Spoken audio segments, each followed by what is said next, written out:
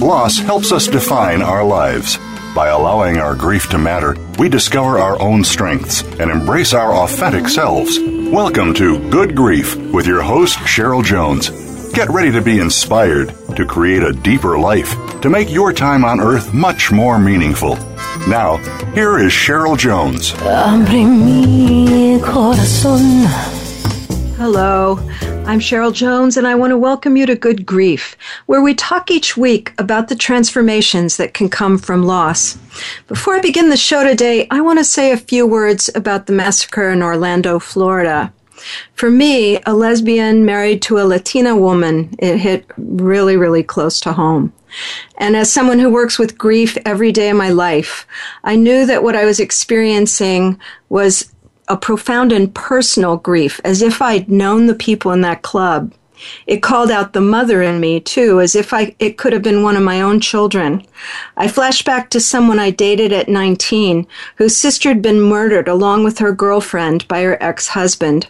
I remembered a trip I took up the coast around the same time when I feared for my life because we were threatened by a large group of men, because a few of our group had a masculine look.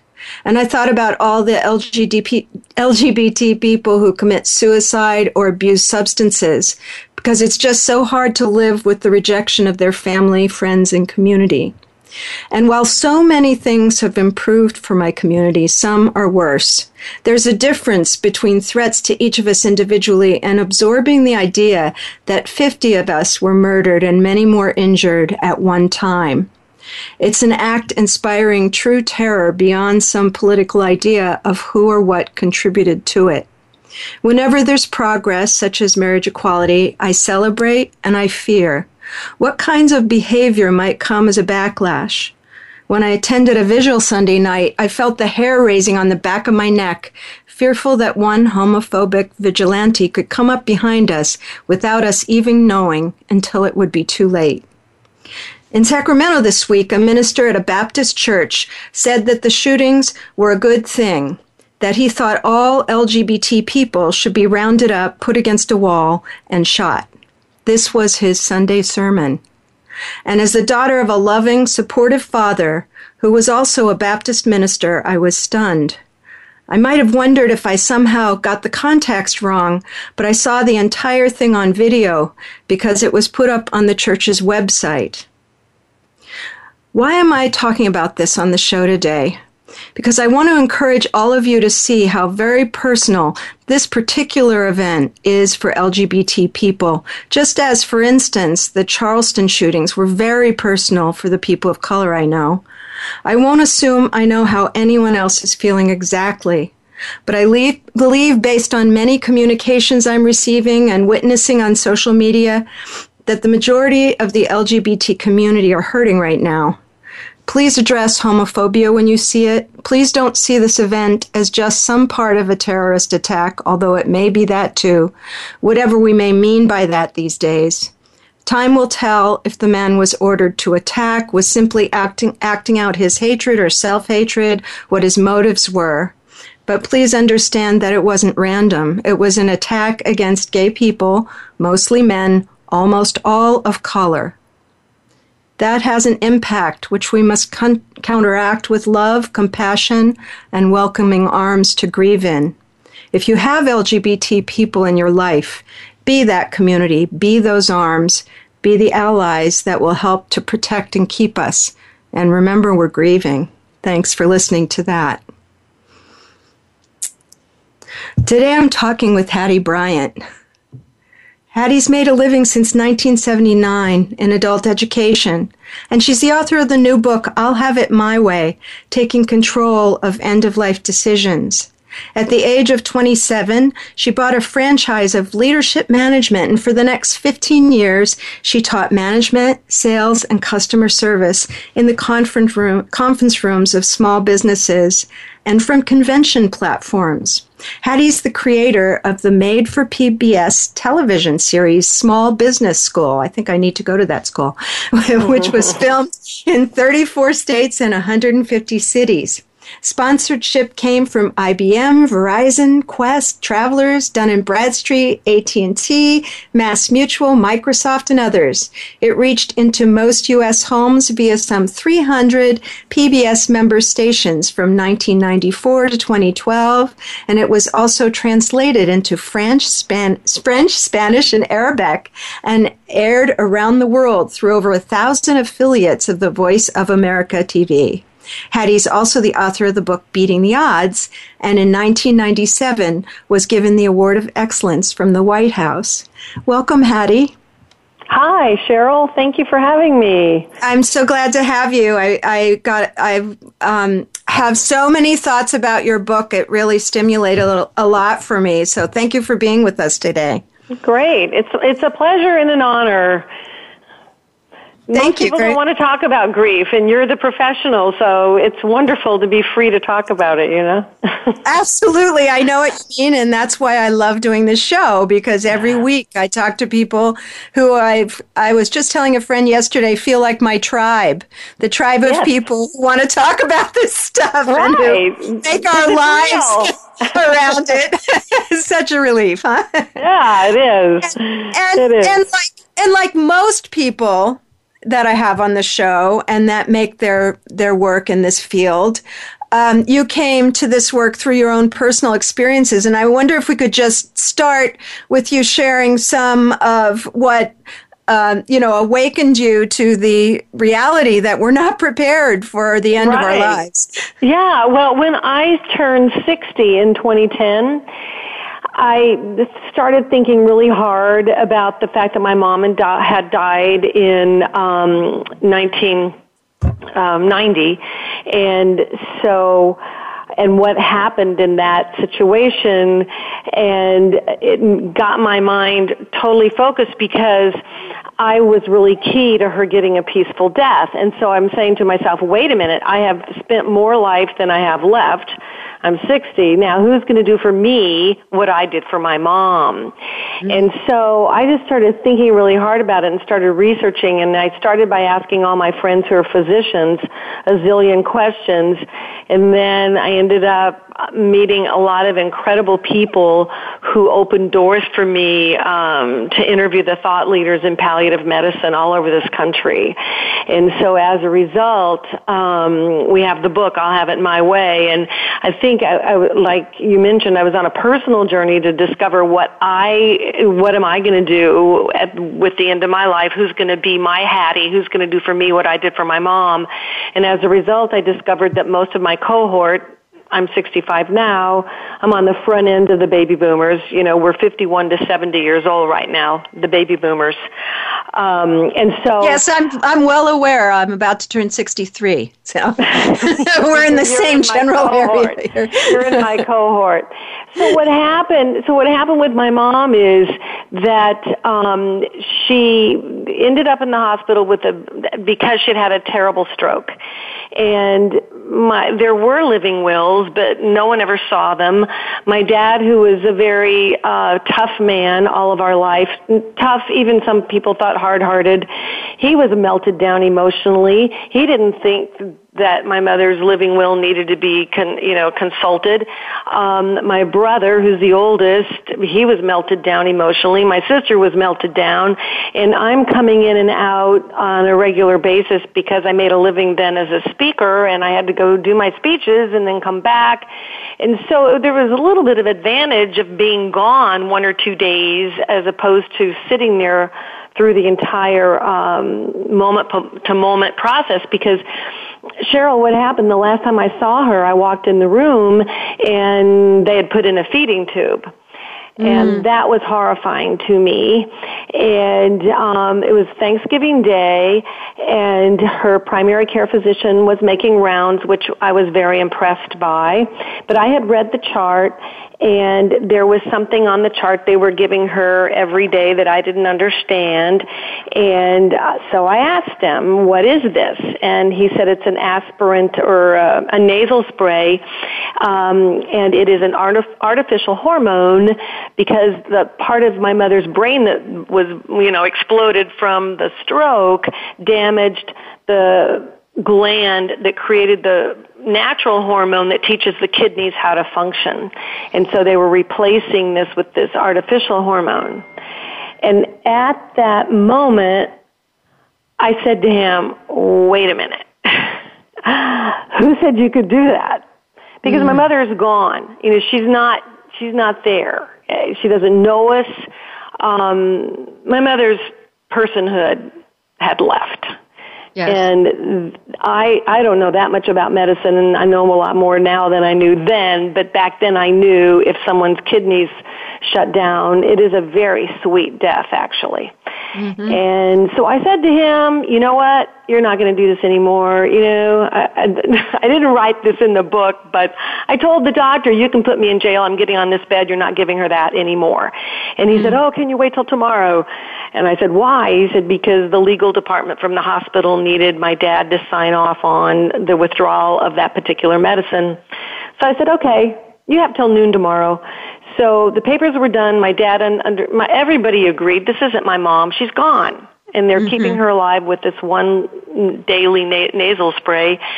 And so on the next day when we signed off the papers, a woman came into the room. I'd never seen this woman before. And she said, where's Hattie? I want to meet Hattie. And I thought, oh, gosh, I might be in trouble. And she took me in the hall, Cheryl, and she took my hands in her hands, and she leaned into my face, and she said, everybody needs a Hattie. Turns out she was a social worker who, you know, worked for years with people families are in distress over what to do with their loved ones. And because I was able to see clearly what was going on with my mother, I was able to give her the opportunity to have a peaceful, sweet death. Otherwise, she would have gone to a nursing home with a feeding tube, just like Ariel Sharon, who lived for 8 years on what I call a mattress grave. So that's what I did. That's what you did.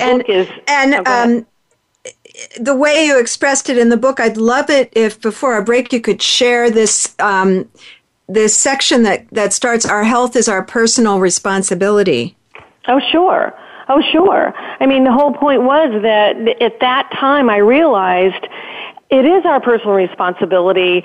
And I was watching my mom, who was passive in life and sweet and soft-spoken, and my dad was always bossy, and he's the one who had the living wills done for the two of them. And I would have thought when she lost all cognitive functioning that he would have started thinking about what was in that living will, but he didn't. Yes. Instead, what I learned is I cannot depend on loved ones to follow through on my wishes, and I could not expect any healthcare professional to read my mind. I mean, so it's my job, and every listener that's listening, you've got to take the bull by the horn on this. It's our job to think ahead and figure out how to prevent many of the things that have become standard care. For example, the feeding tube they put in that they didn't even ask anybody if they should do it. They just did it, you know. Yeah, yes. We want to keep that standard care at bay sometimes because that might not be the way we want our life to unfold at the end. Yeah. So, yeah, you know, my dad died after probably a stroke and then a fall. And, you know, come to the hospital. He's all hooked up. And the healthcare providers were pretty straightforward, but then they were so surprised when we all decided very quickly, no, don't, unplug him. Right. And I think that's another side of the story, that we're not prepared as consumers sometimes for those moments so that we have our wits about us. Right, and exactly. And one of the to me, the denouement of my book or the big, huge aha insight is that we think our doctor is going to take care of us all the way to the end and do the right thing for us. They're not allowed to, Cheryl. Yes. There's a law called the Patient Self-Determination Act, which I explain in detail, I tried to write a short book so that people would read it, but I tried to explain it clearly that your doctor cannot decide for you what to do at the end of your life. That's why you have to have a proxy. So my whole passion now for the rest of my life is to ask anybody and everybody, who's your Hattie? Who's your proxy? Who's your surrogate? Because no matter what is written on papers for medical, and you're a healthcare professional and you understand this in depth, and with all your work you've done it with cancer and everything, that the healthcare professionals are obliged to do everything they know to do, and they will just keep doing it, and we're sucked into this medicalized process of death, which is very unfortunate and very artificial. And most of us don't want it, but we don't know how to stop it. And it's also, as I'd like to talk about more, we've run out of time for the part from the book, but I think you've captured it all, everything in that section already. It's very nuanced too, and I want to get into that a little bit. Because of what you're saying, because of the fact that we can't predict circumstance. And so I'd like to really focus too on how we pick that proxy. What does that person need to have in order to make those quite sometimes very difficult decisions? So we'll talk about that when we get back. And listeners, you'll find links to my website and social media at the Good Grief page at Voice America, to like me on Facebook, follow me on Twitter, etc., etc. And to find Hattie Bryant, you can go to www.illhaveitmyway.com. Be back soon. Your life, your health, your network. You're listening to Voice America Health and Wellness. Relationship issues? Anxious? Parenting challenges? No more. Learn how to live your best life. Tune into Straight Talk with top psychotherapist, relationship, and anxiety expert Sandra Reish. In this program, you'll learn how to transform your challenges into effective solutions, whether it's relationships, parenting, anxiety issues, or other life traps that you struggle with. Sandra will show you how to change them and how to live the life of your dreams. Listen every Thursday afternoon at 6 p.m. Eastern Time and 3 p.m. Pacific Time on the Voice America Health and Wellness Channel.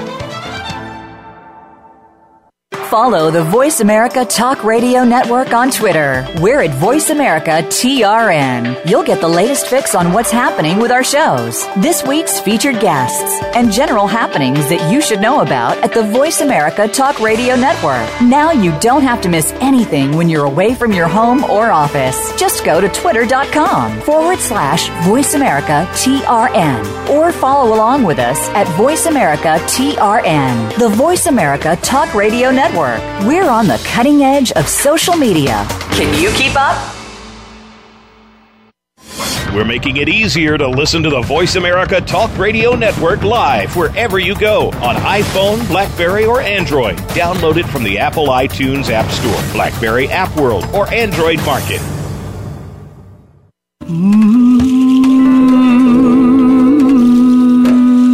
You are listening to Good Grief with Cheryl Jones. To reach Cheryl or her guest today, please call 1-866-472-5792. That's 1-866-472-5792. You may also send an email to CherylJones@weatheringgrief.com. Now, back to Good Grief. Welcome back. This is your host, Cheryl Jones. I've been talking with Hattie Bryant, author of I'll Have It My Way, Taking Control of End-of-Life Decisions, a book about freedom and peace. A substantial title with many important parts. Hattie, before the break, we were just starting to talk about how important it is to how you learned how important it is to have a very capable proxy, and we'll get into what that looks like, what makes someone effective at that job, and what a hard job it is, too. Right. But I wanted to put it in the frame of what we're really talking about, which is our choices about how we want the end of our lives to look. And I wondered if you could read that paragraph in your book that starts, "Someday we will be told that our life is ending." Sure. This is the end of chapter 1. And by the way, it's a very short book, so even if you don't like to read, you still need to get it. It's not that long. And it's very practical. A lot of it is things to do. It is. It's how-to. It's the last how-to book we all need. Get the pun. So, someday we will be told that our life is ending. Listen hard, then step away and ask yourself, do I want to have the most days possible or to die gently? Do I want to go softly with care? Or do I want to spend weeks, months, or maybe years living a medicalized life, which may be a prolonged dying process? Do I want my only appointments to be with doctors and lab technicians, or do I want to spend that time with family and friends, sharing and making memories? Letting go of desperate measures can give us more time to say, thank you, and I love you, and untether us to do other things more meaningful to ourselves and those in our circles of family, friendship, and care. There's a lot that stood out to me there in terms of, first of all, that because I do work in cancer, and you're probably aware what a changing field that is. Yes. It is often extremely difficult to determine what desperate measures are. Exactly. And what they're not. Right. And at least in the Bay Area, the cancer field is getting much better at making some balance between quantity and quality. That is a question that's being asked. When my mom had pancreatic cancer at, 84, her doctors were thinking, "What can we do anything for you that won't take away your quality?" But even at that, she ended up, after a short trial, dispensing with anything. For these reasons you're talking about. But it can be really rough to determine that. And, of course, that's assuming we're figuring it out. But I think a big takeaway from your book is that someone else might be figuring it out for you. Right. Can we move into talking about what that person's qualities should be? How do we find that right person for that job? Sure. Well, let me just say this, and we'll go right to that. This will lead up to it. When my friends were asking me about what I was up to, and I said, I'm trying to figure out how to get a good death, and it took me 5 years, Cheryl, because I didn't come from healthcare, and I've been a healthy person all my life, so I haven't spent a lot of time engaged in healthcare. So it took me 5 years, and I do have the answer to how to get a good death. And I'm going to say this, a sweet, peaceful death will not come out of the natural flow of our lives in this 21st century. And we've got to do 4 things. And this is the four chapters of the book. And we've got to acknowledge that we're going to die. We have to understand the limits of medicine. We have to discover that we've got choices. And 4th, communicate our wishes and choose a proxy. And you'd like me to focus on that choosing a proxy piece, and that those other the others I hope are coming into it too. But yeah, well, I mean, the other 3 are what lead you up to the courage, and with each chapter you flip to the back of the book, as you know, and answer some questions. So I'm taking people slowly through these 4 steps, or they can go as fast as they can write, or go as slowly as they would like to write. But I take them gently through this, so it's not so abrasive, and you've got time to think about it and analyze, well, what's really holding me back? What's really so hard about dying? But the reason the proxy is so important is what you've already mentioned, and that's the complexity of healthcare and the number of choices there are for interventions and opportunities for research, being part of research and all that sort of thing. And a lot of people listening may have done a living will, like my father did for himself and for my mother.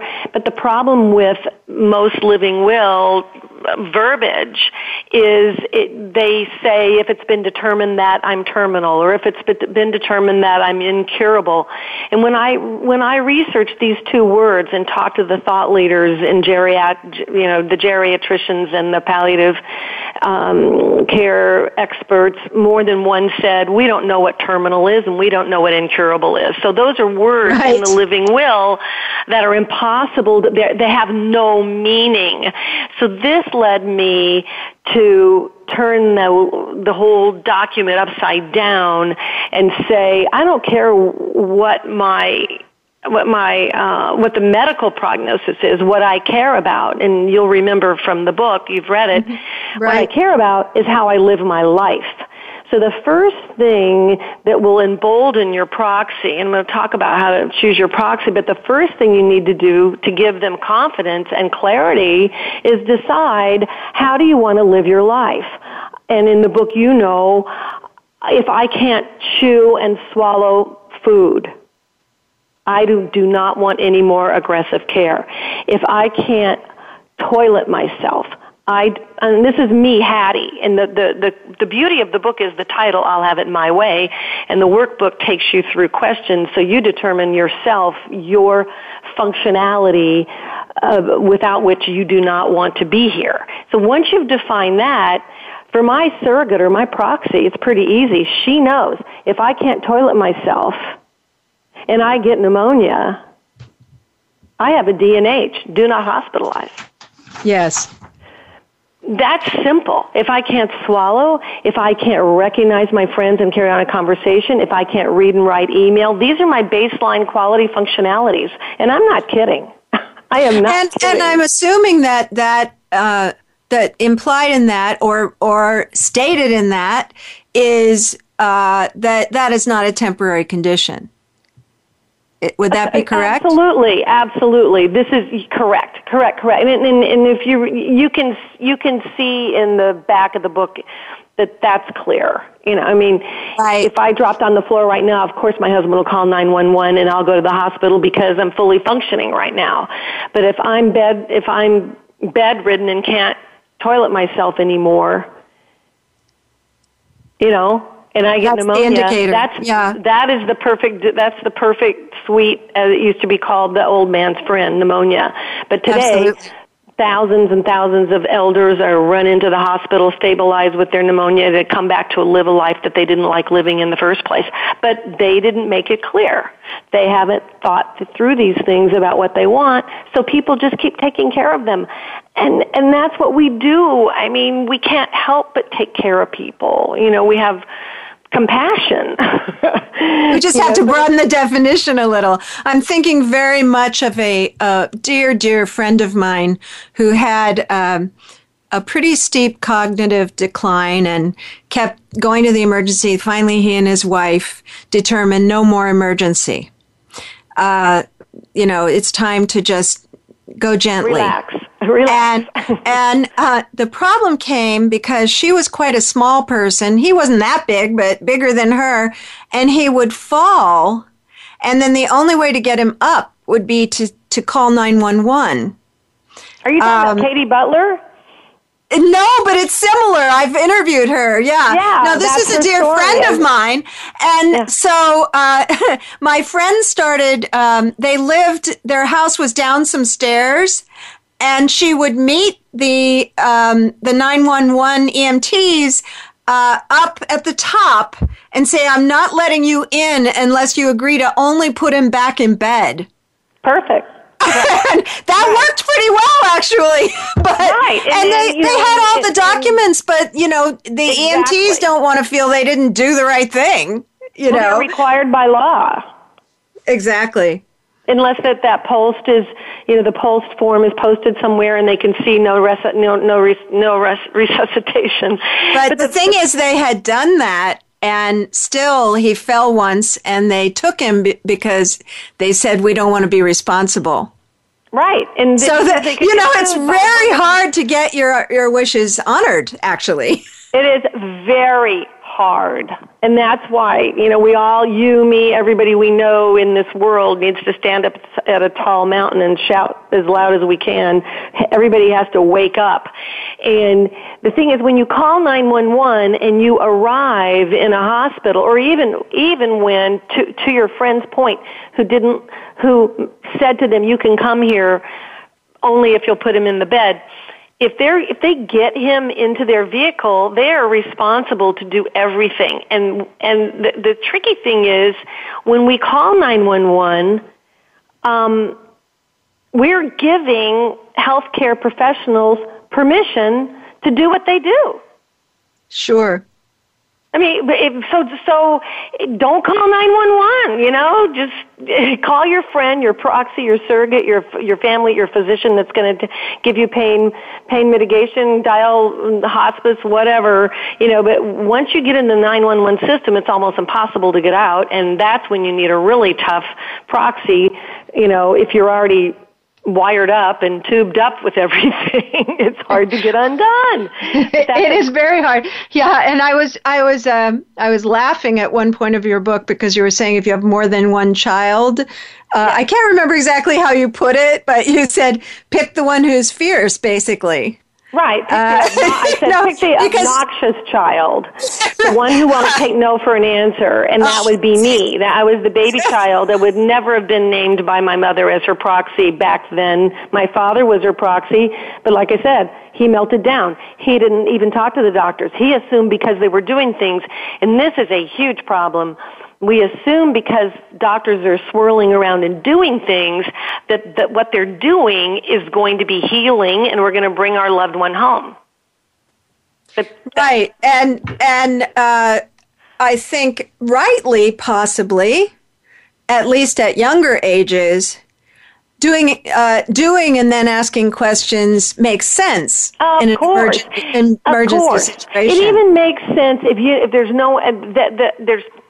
I'm not going to be down on the healthcare professionals. I respect and admire everyone that works so hard to do their best for us. It's our responsibility to correct, if they're doing too much, just like I stood up for my mom. Our proxy has to stand up. There are too many variables. The healthcare people have to do what they're doing. I'm not blaming them. Now, what I do have problems with is when the proxy speaks up and the physicians don't respect that. When you have to argue or fight, or it's like, come on, excuse me, right. Who are you? This is my loved one. Which does happen quite frequently. Oh yeah, there's a story in my book. I don't even think I put the argument piece in because I don't want to be down on physicians in my book. I really don't. No, they're in a tough position. I agree. Yeah, they're rocking a hard place. But one piece that I don't mind saying on the radio at all is keep in mind that a physician does things to you that they don't have to live with. Right. They don't have to live with an LVAD, a left ventricular assist device that has to be plugged into the wall or to a battery. You can't take a full shower. You can't go fishing. You can't drive a car. But they want to put it in. They want to put it in so your blood pumps. But they don't have to live with that. Mm. You see, and so they're excited about the technology, and that's their life, and it's their world, and they're thrilled for you, and they want to keep you alive, and it's not cynical. It's because they believe in the forward march of medicine, but they don't have to live what they do to us. They don't have to live with the repercussions of these. You talk about you're the cancer expert, not me, but just the toxicity of the drugs that are dumped into us. And then on the other hand, some of the best years of my life were living with someone with a very virulent form of cancer who, at the very start, when she was given 6 months, we might have said, well, let's just have a nice, quiet 6 months. And all but the last 6 months of the next 8.5 years were incredibly good years. And how old was she, Cheryl, when she got cancer? She was 37. Yeah, okay. And the thing is, people might think I'm being cavalier or flippant, but I'm 65. And I'll decide when I get a diagnosis. I'll decide what I want to do with it. But my inclination right now is I'm not going to do a lot of heavy duty stuff. I might do the simple stuff and see what happens. But I'm 65. If I was 32, I would have done everything she did. Of course. You give it a go. I mean, you're young. You have a lot of time to make a different decision, I suppose.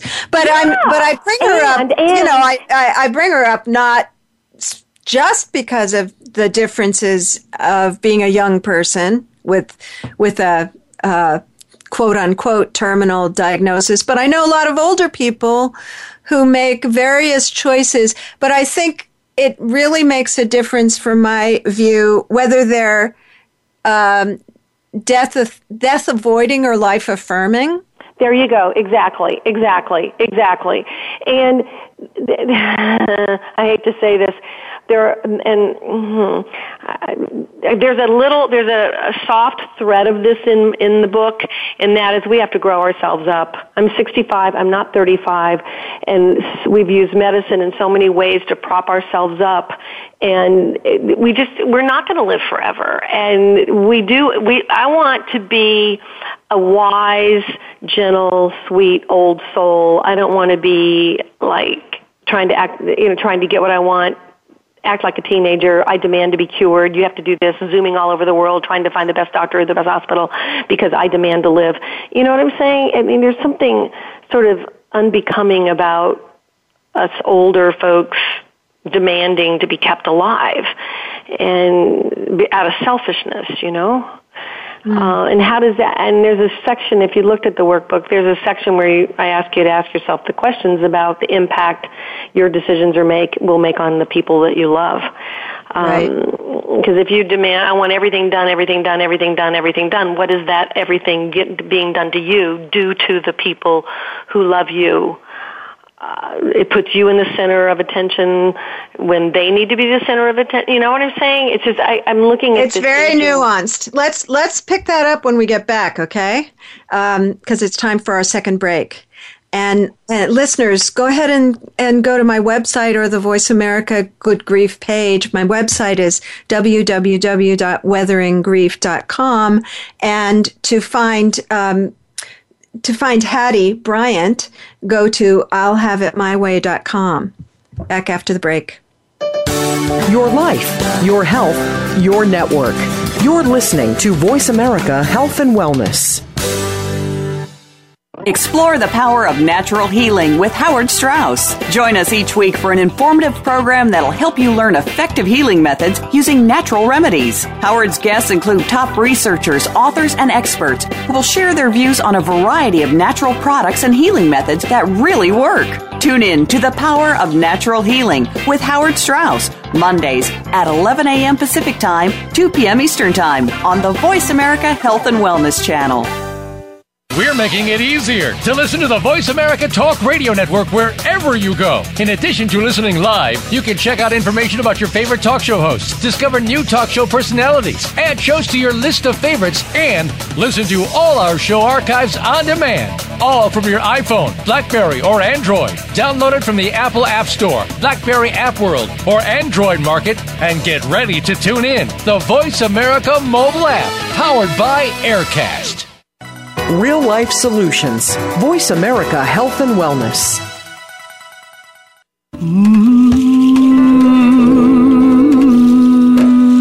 You are listening to Good Grief with Cheryl Jones. To reach Cheryl or her guest today, please call 1-866-472-5792. That's 1-866-472-5792. You may also send an email to CherylJones@weatheringgrief.com. Now, back to Good Grief. Welcome back to Good Grief. I'm here with Hattie Bryant, author of I'll Have It My Way about end-of-life decision-making. And we were talking before the break, Hattie, about kind of growing up, and facing facts that life ends and looking at what imprint, in a way, we want to leave on the people we love with the way that we die. And I realize that's, so if I take myself, I may know too much at this point, I don't know, but if I take myself, my wife and I were talking through these decisions and what we wanted and everything, and I realized that I was adding to everything I wanted, unless the kids need a little more time to get ready.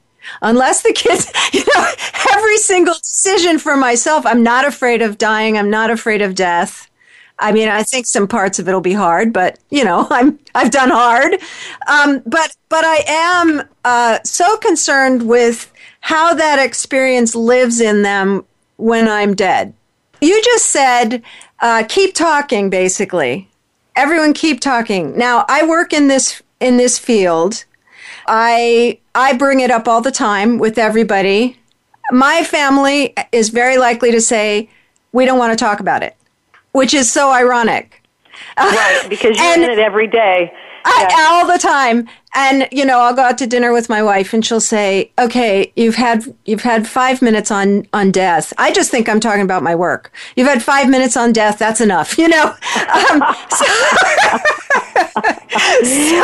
and that maybe, and if I'm having that difficulty, everyone in my family has experienced death. They're realistic about it, etc. They don't want to talk about it. So if I'm having that trouble, I'm imagining a lot of people are having that trouble. Right. And I think the best thing for all of us to do, of course I'm biased, but I fill out the back of my book, and when you're not able to speak for yourself because you're too tired or sick or exhausted or whatever, people can read what you've written, and you'll have comfort in that because you've prepared them with what you've written. You've told them you love them. You've told them what you're thankful for about them, etc. You've left some notes about your legacy, but you've also said these are the functionalities that are important to me, and if I can't have these, then leave me alone, let me go, keep me comfortable.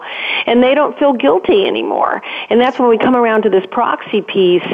If you're really clear, Cheryl, you could be my proxy. I've known you for 45 minutes because you look at the back of the book and can see exactly what I want. It's not that hard when the person who's dying or frail has left proper, clear instructions. You could say to the physician, is Hattie going to be able to toilet herself when you get done doing what you're doing to her? Mm-hmm. And they would say, probably not. All right, well then you need to calm down. We need to move her over to palliative care, comfort care. She doesn't want this. And, yes. You see? Well, yes, I do. And one thing that does need to change in healthcare, even in a very hospice-aware hospital system that my mom was a part of, when she said, we're not going to do this anymore, I'm suspending treatment, which was a very good decision, I thought. Yes. No one said, let me get you talking to a hospice person. And so then it left us jumbling around with that, me kind of knowing that she knows about it and everything, and her not, it's more difficult in families. There was not a smooth handoff. Not a smooth handoff. Not a smooth transition. And that's sad, and that's what so much work is being done now in hospitals. I only know this because of all the interviews I've done for the book and people I'm calling on right now to use the book, but the work is being done. But the big work, and you used the word earlier in the conversation. Are you there? Yes. Okay, I hear beeps. You use the word consumer. We are consumers of healthcare, and we need to be smarter about our consumption and the decisions we make about what we want to consume. Think of it as buying a car, and you analyze all the parts and pieces. You think about the things you want in a car, and you go to Consumer Report, right? And you analyze and blah, blah, blah, blah. So same thing with when someone says, I'm going to give you an intervention, some sort of medical intervention, you look at it like, well, hey, Consumer Report. How much time is this going to cost me? How much money is it going to cost me? How much time for my family? You see what I'm saying? I do.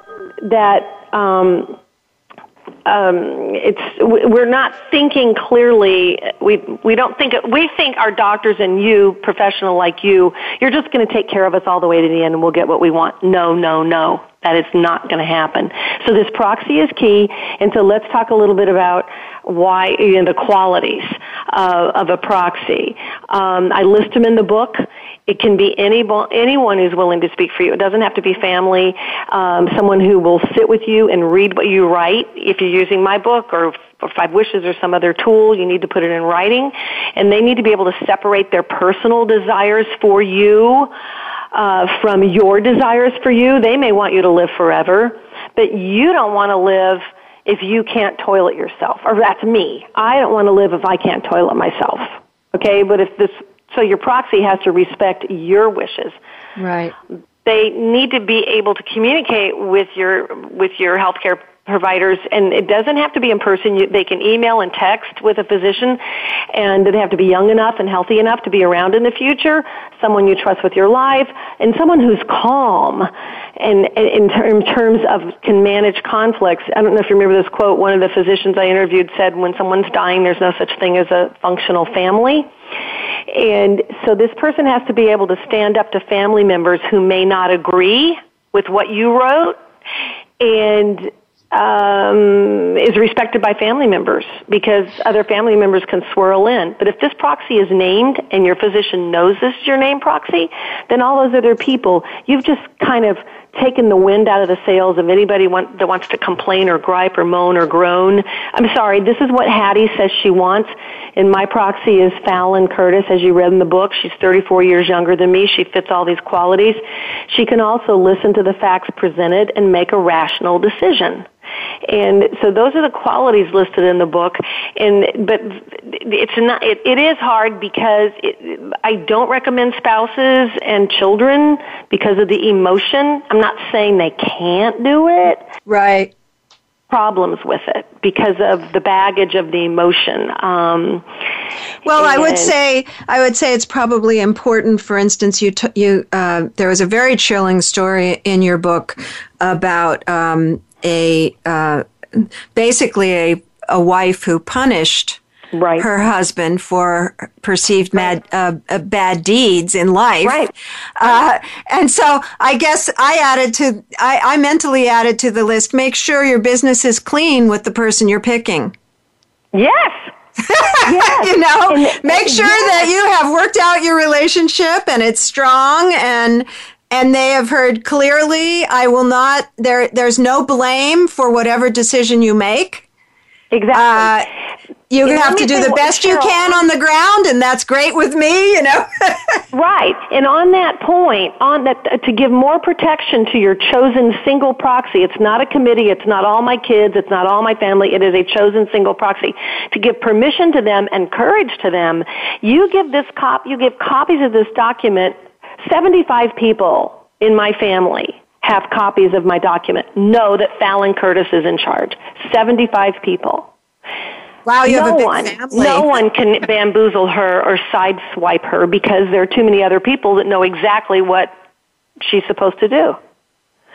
So you protect yourself by sharing this information with as many people as you can.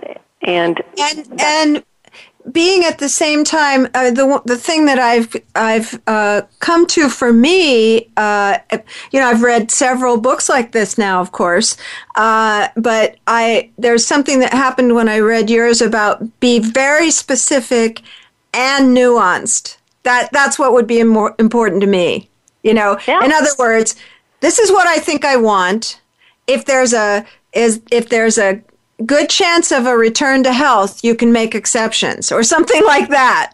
Well, and that's where you have this logical person who listens to a physician. The physicians are going to argue to do everything to you, Cheryl. They're going to say, yes. If I was your proxy, they'd say, well, Hattie, we can do this, this, this, and this, and this to Cheryl, and we think that'll really help her. Well, I'm not going to shut that off and say no. I'm going to think it through and say, okay, these are really key pieces. So maybe we'll try this for 6 weeks, and if she can't get up and toilet herself in 6 weeks, then we'll change directions. Do you see what I'm saying? Exactly. I absolutely do. And I think that's something that can be stated, but I think a lot of people kind of fill in the major blanks and pick a person, but don't give it very deep thought. What does make a good life for us? That's a hard question to answer just psychologically, not only in terms of end of life, but in terms of living itself, which of course is a major theme of your book, Living Until You Die. And living fully all the way to the end. And it's not about death, it's about living all the way to the end, because the default today is death in the ICU, and that's what I'm trying to avoid for myself and trying to teach any reader, anybody who wants to to live all the way to the end and not be stuck in all those, in the matrix of healthcare for years or months or weeks, when they could be on their own pillow or on a cruise or with their dog on their bed, eating ice cream all day, which is something they might rather do than be in the hospital. Mm. So the big thing is we're up against a $2.9 trillion medical industrial complex that wants to do everything in the whole world to keep us alive. And alive to them is not necessarily what life to you and me might be. So we want to define our life. That's where we're going to have to leave it for today, okay, but that's a very good place to end. Thanks so much for being with me, Hattie. And listeners, you can find Hattie Bryant at www.illhaveitmyway.com. Next week, I'll welcome Azim Kamisa. His book, From Murder to Forgiveness, describes his decision to forgive the boy who murdered his only son. This has been Good Grief with Cheryl Jones. I look forward to being with you again next week for another meaningful conversation.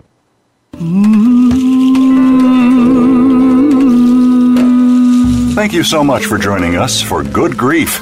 Please come back next Wednesday at 5 p.m. Eastern Time, 2 p.m. Pacific Time for another edition featuring your host, Cheryl Jones, on the Voice America Health and Wellness Channel. Have a meaningful week. Abre mi corazón.